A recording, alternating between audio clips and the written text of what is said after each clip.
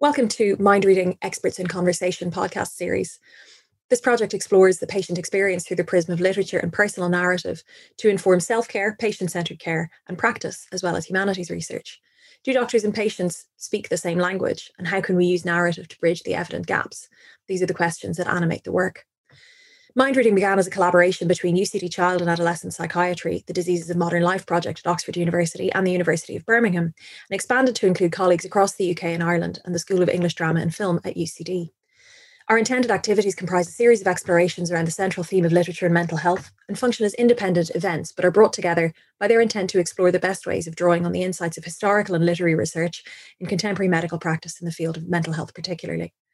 This podcast series, Experts in Conversation, brings together some of the key themes of the 2020 conference, which we postponed due to COVID-19, and is brought to you by the Humanities Institute at UCD and RCPI Archives. This final segment in Vaccinating Ireland, Facts, Fears and Fictions from the Mind Reading Experts in Conversation series brings together all of the previous panellists, Professor Geraldine Meany, Harriet Wheelock, Dr. David Grimes and Professor Donal Brennan, to discuss the themes arising from their individual presentations, which you can listen to on separate tracks. The Q&A is chaired by myself, Dr. Claire Hayes-Brady of the UCD School of English Drama and Film, and I'm joined also by Dr. Elizabeth Barrett of UCD School of Medicine and founder of the Mind Reading Project. I have to say, my very favourite thing about mind reading is how every single person on every panel thinks that everybody else's contribution is the most interesting one. I love seeing that that exchange and the kind of the way in which people just wholeheartedly jump into the kind of interdisciplinary conversations. And I think you're absolutely right. So I think there is so much to discuss around the care around language and communication. And I mean, one of the things I'm really struck by is this idea that the language of resistance hasn't changed, but of course none of the narratives have changed. They're exactly the same, the kind of the freedom, the pollution, the purity, whereas the science is rapidly advancing and is so much more nuanced and complex, and so the communication around the science does have to evolve, whereas the communication around the resistance maybe doesn't need to evolve in the same way. And I'm struck, we were talking about ancient myths, I'm struck by Pandora's box, that it was Apate, the goddess of deceit, who was the first to escape from Pandora's box. Like, there really is nothing new under the sun in a sense. So I'm going to open the discussion back up, and joining us now also is Elizabeth Barrett, who's an associate professor at UCD in child and adolescent psychiatry. So she's gonna step in as well. I suppose the first question that I have, I was struck by everybody's comment. Everybody individually commented on the importance of the local, right, and the importance of the immediate community. And I wonder, would it be fair to say that that's where the power lies in this, in rollout and delivery and communication, that really, for all COVID is a global problem, these vaccination policies, these vaccination deliveries, all of the science is responding to global problems, and that's been the case all along, but that in the end, where it counts and where it emerges is in the kind of local community. And I just wondered if perhaps we could talk a little bit about that. So I'm going to invite you to kick your mics on. Yeah, no, I couldn't agree with you more, Claire. And, you know, that's going to be a big issue as we roll out vaccination. And I suppose, particularly on an Irish perspective, the biggest community organisation we have is the GAA. And it is likely that they will have a big impact on how we actually deliver vaccination if we go down the route of vaccinating in different centres and things like that. But also, I think, you know, it's almost down to the micro of where the impact that the local nurse and the local doctor will have around communities. And that maybe has been diluted as the local GP has been busier, and it maybe isn't the same, doesn't have the same open door policy that they had 20 years ago when they were on call 24/7 and maybe delivered babies and did everything else. So that is something that I think that community has diminished a little bit, and that's something that we maybe will find difficult to overcome, because particularly in rural Ireland, a lot of these communities have become, you know, quite small, and people live apart, and of course have become more distant over the last year as well, which is a big issue. Yeah, absolutely. Of course, social distancing plays into the those community ties in ways that maybe we can't yet predict. I think that's a really interesting point. I didn't realize that Jenner was a community physician, and I think that that's such an interesting adds such an interesting layer. Knowing the people that he was working with and them knowing him, I think is such a vital component. So interesting. And we kind of have heard about this idea that things continue to stay the same, and everybody has mentioned that there are lessons to be learned. Are there lessons to be learned as well as about communication, which I think we can all agree on? Are there lessons to be learned about delivery? I was struck by what both Harriet and Dave said about the availability of the co-location, so to speak, of birth registries. Harriet, you were talking about, and Dave, you were talking about the kind of the availability that it needs to be immediate and accessible. And Donal, when you were talking about Jenner's campaign to have free at the point of delivery and universally accessible, I mean, these are conversations that we're still having. So are there perhaps lessons that we can learn from earlier pandemics and earlier vaccination strategies in terms of delivery, do you think? I was really struck both, like, the idea of bringing the two pieces of legislation. I mean, obviously for COVID it's different, but bringing in the two registrations together and getting the same person to do it and going, okay, so we need the doctor's expertise to do the inoculation, but they can also register the birth, and also the high level of uptake that 700 of 760 doctors agreed to do it. So they're obviously, they were being paid for it, so there was an additional thing for them. But it's a really sensible way of rolling it out. And then again, like the idea that in like the 1820s you could have your vaccine sent by post. I just thought this was such a great idea. We have the registers in the archive, and they list, all the places that essentially the doctor could write in and say, can you send me 20 packets of vaccine in the post? And they would send it back to them. And the post service was really quick. It was, it was there and back in a couple of days. And that's such a sensible way to deal with when transport in the country, wasn't great. Just, really clever use of resources. Yeah, so the infrastructure that was available. You have. That's I was fascinating. I was really struck by that. Dave, did you want to come in there? I'm just thinking, can you imagine people trying to post to freezers that go to minus 80 degrees well, at the moment? But what is fascinating is it also shows how much vaccine technology has moved on as well. The early vaccines were basically live or attenuated virus, and now we're looking at mRNA kind of. It's incredible the leaps that have been made. I guess it goes back to the fact that we're still competing with the same myths that were coming out in the 1800s. I wonder, when you talked about locality, though, is the method of delivery sufficiently different now? Is the fact that we get 69% of people who are under the age of 40 get their news from social media, is that a bigger factor in how we understand things and in how it's been weaponized? We've seen it in disinformation, whether it's political propaganda or anti-vaccine stuff. And I wonder, like, the people with the historical insight maybe think that they probably, you folks probably have better insight into how people navigate that maze, or if there's anything historically equivalent to it. But it certainly feels new to me now, but maybe it isn't that new. I think that one of the things which evolves is media. And every time that media evolves, it causes problems. If you think of radio, fascism, television, the Cold War, there are levels of paranoia, which, as new media come on in play, that seems to be the paranoid register seems to come into its own. And then things settle down after a while. But of course, with contemporary social media, that is dialed up to a degree that haven't had in the past. And the rapidity with which misinformation can be disseminated is obviously something which is completely different. Now, having said that, one of the main kind of conduits for misinformation in the 19th century were local preachers. So that's something very immediate. The community thing can work both ways. Yeah. And I was really thinking about this when David was talking about power and egos and narcissism, that these people are really getting off on the fact that they can control their flock to that extent. Right? Not just preachers, politicians do it as well. It's, anybody who wants power. Misinformation is actually quite a good way to accumulate power to yourself. And put yourself in this position of the one who knows and who's saving your flock, your constituents, whatever it is, from the deep state, the main authorities.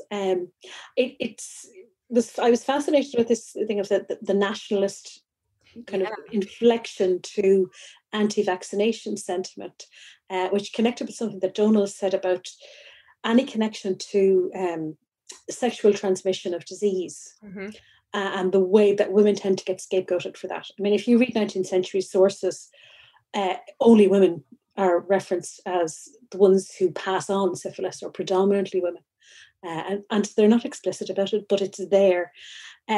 One of the switch points in Irish nationalism is that they blame the British troops in Ireland, right?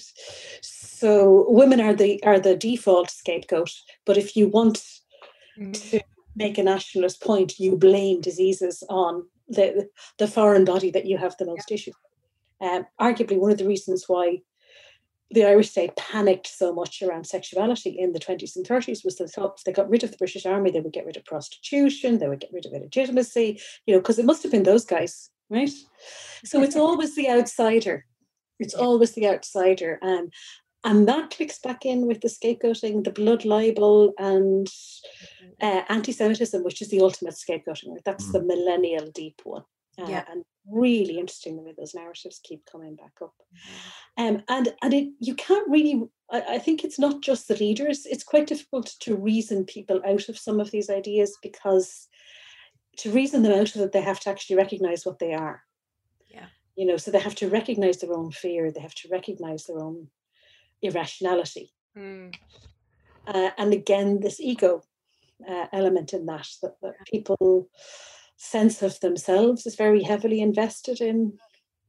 So their idea that, no, I wasn't persuaded by anybody. No, not at all. It wasn't that woman who came up to me at the hockey match, or the thing that I saw on Facebook. I mean, if people admit it was something they saw on Facebook, you couldn't say, no, that's why that's wrong.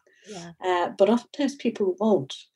And I do think that there is a danger that we just go after Instagram misinformation by going on to Instagram, because I think that's a problem. I think that is a problem. And I think one of the elements that we might learn from the past is that the regulation of various media and the linking of various media to ideas of you can't tell lies, you can't insult, whole other ethnic groups, whatever, but also that a linkage with ideas of rights. People have a right to correct information. They have a right to privacy and so on. That works much better, I think, than because you can see there is an effectiveness. I mean, the Dickens thing where you create even more violent, repugnant language associated with the anti-vaxxers than the anti-vaxxers associate with the vaccination program.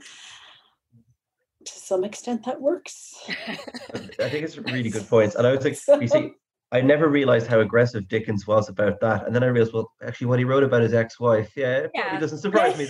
But one of the things that you mentioned there, I think it's absolutely true, is reframing as rights, like reframing it as a positive, because I find that even when people go, David's going to come on and debunk something, I always feel that's already a negative slanting, because I'm not hitting here to rain in your parade and call you an idiot. I don't think that's going to achieve anything. And I guess where I wrote the book, the first instance is, I think the most powerful thing we can do to empower people, full stop, is to encourage critical thinking. And one of the big things, I was writing for Embo Reports about this recently. One of the big things that we could learn from this pandemic and maybe take from this vaccination thing is the concept of information hygiene. We've all got used to physical hygiene. We wash our hands. We distance ourselves from people a little bit to make sure we don't spread an infection or catch it. I think we have to learn to treat information in a similar way. As in, this is they call propaganda is correctly called viral disinformation, and the viral part of that is very resonant. I think we have to realize that our minds are easily infected. There's no shame in us being wrong, which is very hard for us to get our heads around, because we have this thing called, I think Daniel Kahneman calls it identity protective cognition. We think that we are our ideas. And that's why if someone insults your idea, you get all offended and go, how dare you? Actually, it's just your idea. Who cares? But we do care because we're humans. But I think we have to get more, ironically, promiscuous with our ideas and willing to trade them out when they're, out of date. But one of the way we encourage people to do that is say, look, this is really empowering. If you get a bit of information and you treat it cautiously and keep with the stick and only accept it or share it when you know it's legitimate, you're actually empowered. You're not, it doesn't weaken you. It makes you stronger and it makes your life a bit better. And I know that it sounds like it should be an easy sell, but at the moment it's not. But I loved your idea of framing things as a net positive. And I really wish we could do that. I'm struck as well by what you said, Geraldine, about the idea of framing this in a rights-based framework, which, given again something that was mentioned several times, was the kind of the language of personal responsibility that persists around this kind of you know, when you were talking about the targeting of young parents, particularly new parents, that you know, it's your fault if your child gets sick or your child dies. So there, that language of responsibility, and I've noticed it as well with COVID. It's, do you want to infect your granny? You know, and there is this kind of that language of individual rather than systemic responsibility, which is perhaps problematic in its own way. But if we have the language of responsibility, then perhaps the language of rights is a way of balancing that. The other thing I wanted to pick up on as well was that affectiveness that we're talking, that kind of keeps coming up, and the sort of the horror, the language of horror, and the purity, and these kinds of very visceral terms that come up, and the moral language that you were talking about, Geraldine, that Dickens, and I'm going to call it moral language rather than just out and out hostility, that Dickens and his cohort employed. But I wonder, what it seems to me is the most kind of the closest thing more contemporary discourses is someone like Laura, Dave and Donal, who you mentioned, because so much of her story had that affective weight, you know, had that kind of real emotive and visceral resonance. So is it something, you know, should we be seeking more local, more patient advocates? Is that, you know, Donal, I was struck by your estimation that it's a failure of medical communication, but I feel like doctors are pretty busy. You know, you guys have a lot to do. So what's maybe worth talking about is where is the responsibility for this communication, but where is the power to communicate in that? We know that affective language works in both directions. So if we could empower one cohort of people in this form of communication, who would it be? Who's the weapon here, do you think? So I think that one of the things that I kind of figured about this is that we have to be very careful about this idea that people do not understand. And people do understand. And I actually feel that we as scientists and academics can be we're very good at talking down to people. And I've started to kind of develop this idea that it's not really ignorance, it's a lack of acceptance. People understand very difficult concepts, but they may not accept them. And I think there are two, and as we continue to use this idea that the lack of understanding of any sort of medical technology, we just drive this wedge that annoys people. And I think that's where the patient story comes very important, because I've yet to meet a patient who will preach to a room. They will tell their story using language that's appropriate. They will have their emotional intelligence is often far greater because of their own lived experience than anything that we can kind of try to replicate. So I absolutely couldn't think of a more important group than patients who are recovering from any condition that you could vaccinate against as being the best advocates for any rollout of any vaccine or any other health innovation. Because ultimately, they are the people that your constituency will resonate with. Now, but the other big issue I think that comes in here, and maybe it's for another discussion, is around leadership. Sure. Because I think, and maybe Geraldine can touch on this in a few minutes, that political leadership is hugely important here. And it's so obvious as we see the differences around the world in countries that have coped well and have not coped well, and how that has had an impact.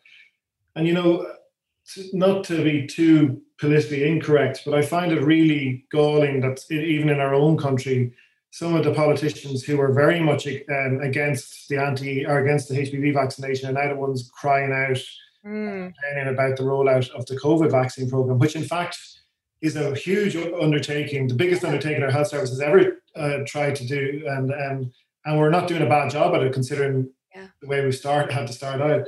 So I think I actually feel that a lot of the public anger sometimes that comes with problems that happen with healthcare are exacerbated, and oftentimes this fury is stoked in Ireland in particular by an irrational political reaction, and this comes down to local politics in a small country. And as long as we remain in this parochial system where the local politician has to jump up and down and shout for his or her local services, whatever they may be, we are going to be in trouble, because that generates that narrative.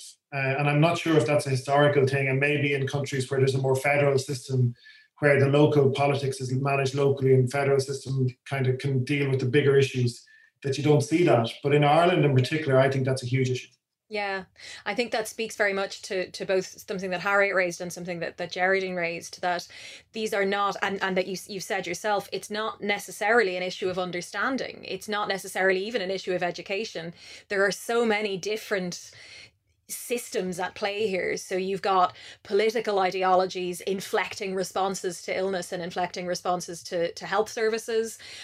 You've got that's the sort of ideas of freedom that are perhaps unrelated to belief in science or otherwise.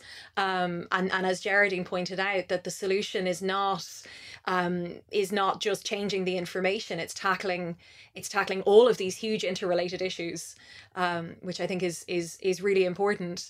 And so, Donal, your point about the sort of twin necessity of local communication and political leadership, I think is a really, really significant one.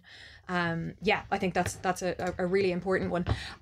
The other element that I was really struck by is the role again of families and of parents and mothers in particular, which you all commented on. And I think that there's an awful lot at play there. There is the sort of the gendering of care is something that I'm really interested in, and that I think I would love to hear a little bit more about.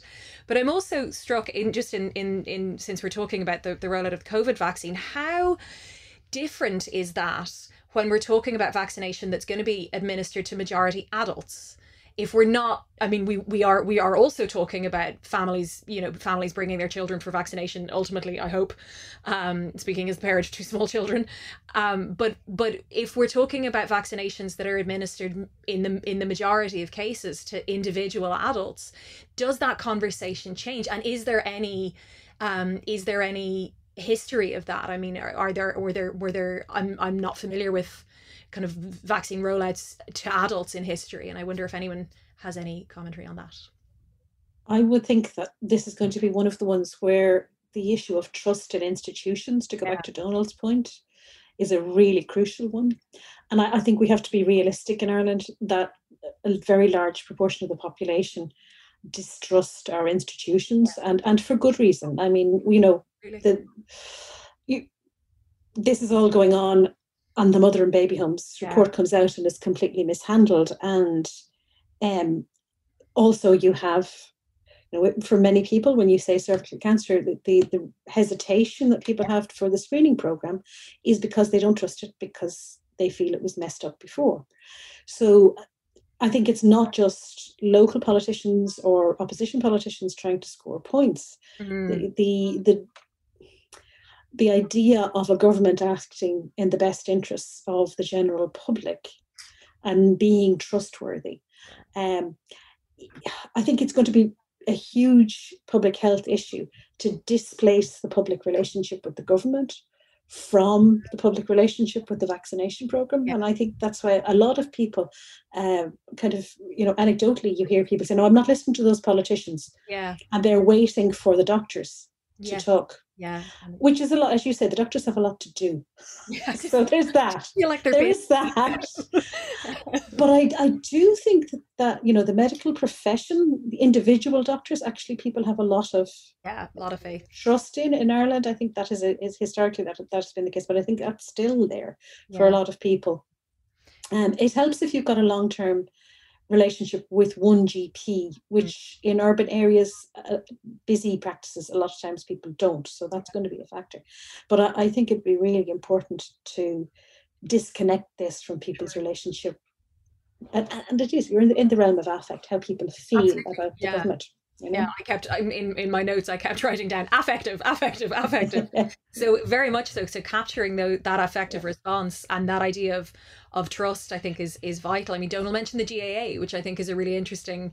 That is a kind of a local system that is also operates at a national level, and in which there is generally a high degree of trust. And it seems to me from all of the conversations that those are the kinds of powerful networks. Community pharmacists are another that struck me that we haven't mentioned yet, who operate very much locally, and who, in whom in general there's a kind of a high degree of relationship, a high degree of reciprocity of relationship, at least. So it's so interesting, because you sort of think vaccine hesitancy is something that we can fix with education, but really there's so much more going on. There, and it's just such an interesting kind of tangle of issues, and it really does lay bare, I suppose, the functioning of different societies. As you said, Donal, there are countries that have managed this well and countries that have so far not managed it very well, and I think there will be a long time unpacking those early responses and what generated them. Claire, can I just come in there and just something Geraldine said, which is interesting, and I think it is something we need to, this lack of trust in Ireland and where does that come from? And like the mother and baby home is a great example of that. But our much maligned HSE has performed significantly better than the often, than the great national pride that is the NHS in the UK in the last year, with regards to how we've managed COVID in particular. And today, here in the Mater, we are doing major complex cancer surgery with the ICU full, which isn't happening in the UK. And I think that's there is an issue there that's worth exploring. And one of the big reasons that you don't find medics standing up is not because they're too busy or too or that they're afraid to do so. It's that we live in a very litigious culture. And the medical legal culture in Ireland in particular is, profoundly more aggressive than anywhere else in the world apart from the US, to be honest. And one of the reasons you find a lot of doctors are unwilling to stand up is because they do feel that they will open themselves up, not maybe based on what they do, but if they have any sort of a profile, if something goes wrong, then they will be open to litigation. And that is really, one of the things that in Ireland, and that comes back to my idea of acceptance versus ignorance. We have to figure out as a society how we accept risk and benefit. And vaccination is a good example of that. And ultimately, if we look at all of these things that these failures that have happened, most of them come down to, again, my point about cover-ups or lack of communication. So if we can start to develop this open, integrated conversation with people, I think at an early stage we can overcome those. But if we don't do that, we're going to run into serious trouble, because ultimately we have to be very clear with everybody in Ireland that we're all part of a huge experiment right now. This is the world's biggest ever clinical trial. And if somebody says to me tomorrow, well, is the COVID vaccine safe? I can tell you, well, it's safe for 2 months, 2 to 3 months. That's the data we have. And anybody that says anything else that promotes the vaccine, in my opinion, is doing just as big a disservice as somebody who is anti-vax. And oftentimes we have to be very careful with that. And one of the things that has come out in COVID is, as we've seen from the president of the US downwards, that people have jumped on the train and promoted really dangerous treatments without any evidence. And there's been plenty of medics who've done that too. Yeah. I think, we have an opportunity here, I would say, to maybe rebuild that trust and to use this national experiment, which it is. But we have to be honest with people, and I'm not sure we have been to date. Yeah. I think that's go ahead, Dave. Sorry, you go ahead. I'll jump in after. I was actually going to come back to something that you'd said, just picking up on what Donal has said, that I think framing it as an opportunity is a really important thing, because as you say, the HSE, much and all as it's maligned, has performed under extraordinary stress as it ever does, and actually, and this goes back to both what David and what Geraldine were talking about, the fact of it doesn't matter really in perception, that we remember or notice the negatives, that the negatives are more affectively persuasive. They have more heft. And that's what Dave, what you were talking about, in terms of kind of we remember the bad stuff rather than the good. And that's maybe something that needs, it doesn't matter how many times you say, but actually here's the evidence that, this has worked well. So Dave, actually, it's really just a segue to you. It's interesting. I think what Donal was referring to there, and I hate when scientists and doctors do this, is what I call the noble lie. When they speak with a confidence about something they cannot possibly, because I think they're underestimating the intelligence of the public. And I think also they're setting themselves up for a fall. And there's certain scientists that do this all the time. I'm going to pick on my own profession a little bit. And I'll hear them on the radio saying something, and I will be screaming blue murder at the radio going, when people find out that that's not true, or you're overstating the confidence of that finding, what you're doing is damaging public trust in all of us, because eventually they go, oh, they're all a bunch of liars, or they're all idiots. One of the things that you mentioned earlier on was about, like, do we need more patient involvement? And absolutely yes, but I also think we got to go back to Laura for this as a model. One of the things that you really need is narratives in symphony. Right. Yeah. You need so what Laura was amazing at doing, and she would kill me if I told you this, but Laura was one of the most studious people you could ever meet, right? And if you said that to her, she'd murder you. Right. But Laura knew her stuff inside out. She would not make a statement in public that she hadn't checked with someone like Donal or someone from the HSE, or even she'd occasionally ring me and go, I'm going to say that statistic. Is that correct? Yeah. And she was incredibly studious about how she did it, even if she didn't like me using that term to her. She never spoke off the cuff. When a patient does that, when they give their personal perspective and they are working with the medical and scientific community, that is so powerful. It can go the other way too. The term patient advocate is very nebulous, and we've seen, particularly with litigation over, say, cervical check, the media will say this is a patient advocate, and that patient advocate might be saying something that's very much at odds with what the scientific or medical community are saying, and then the water gets muddied. So I think these things work really well when they're in symphony. Yeah. I think that when they're opposed to each other, they leave everyone going, I don't know what to believe, and I don't trust any of that. So again, it's kind of like tuning your instruments. You all have to be playing the same tune, and when you do that, it can be wonderful. Yeah. But yeah, it's as a blunt instrument, I think we have to be just cautious. Yeah. And also the responsibility it puts on patients. Laura was 1 in a million. You don't get people like her very often. Okay. But I wouldn't ask that of all patients by any mean stretch. It's a big ask, Yeah. No, I think that's a really important point, and that idea of kind of symphony and keeping things grounded in reality, so to speak, is really key. And I suppose the question is, how do you simultaneously manage that and capture that narrative power that we saw with Laura, and that Geraldine drew attention to throughout the kind of the 19th and early 20th. I think on that note, but every patient doesn't have to be yes, of course. Yeah. And when you sign up for treatment, by the way. But even just having patients involved in service development, and I'll give you a good example. We did a big reconfiguration of our services, and we brought patients in, and we asked them, what's the most stressful period for you coming into the hospital?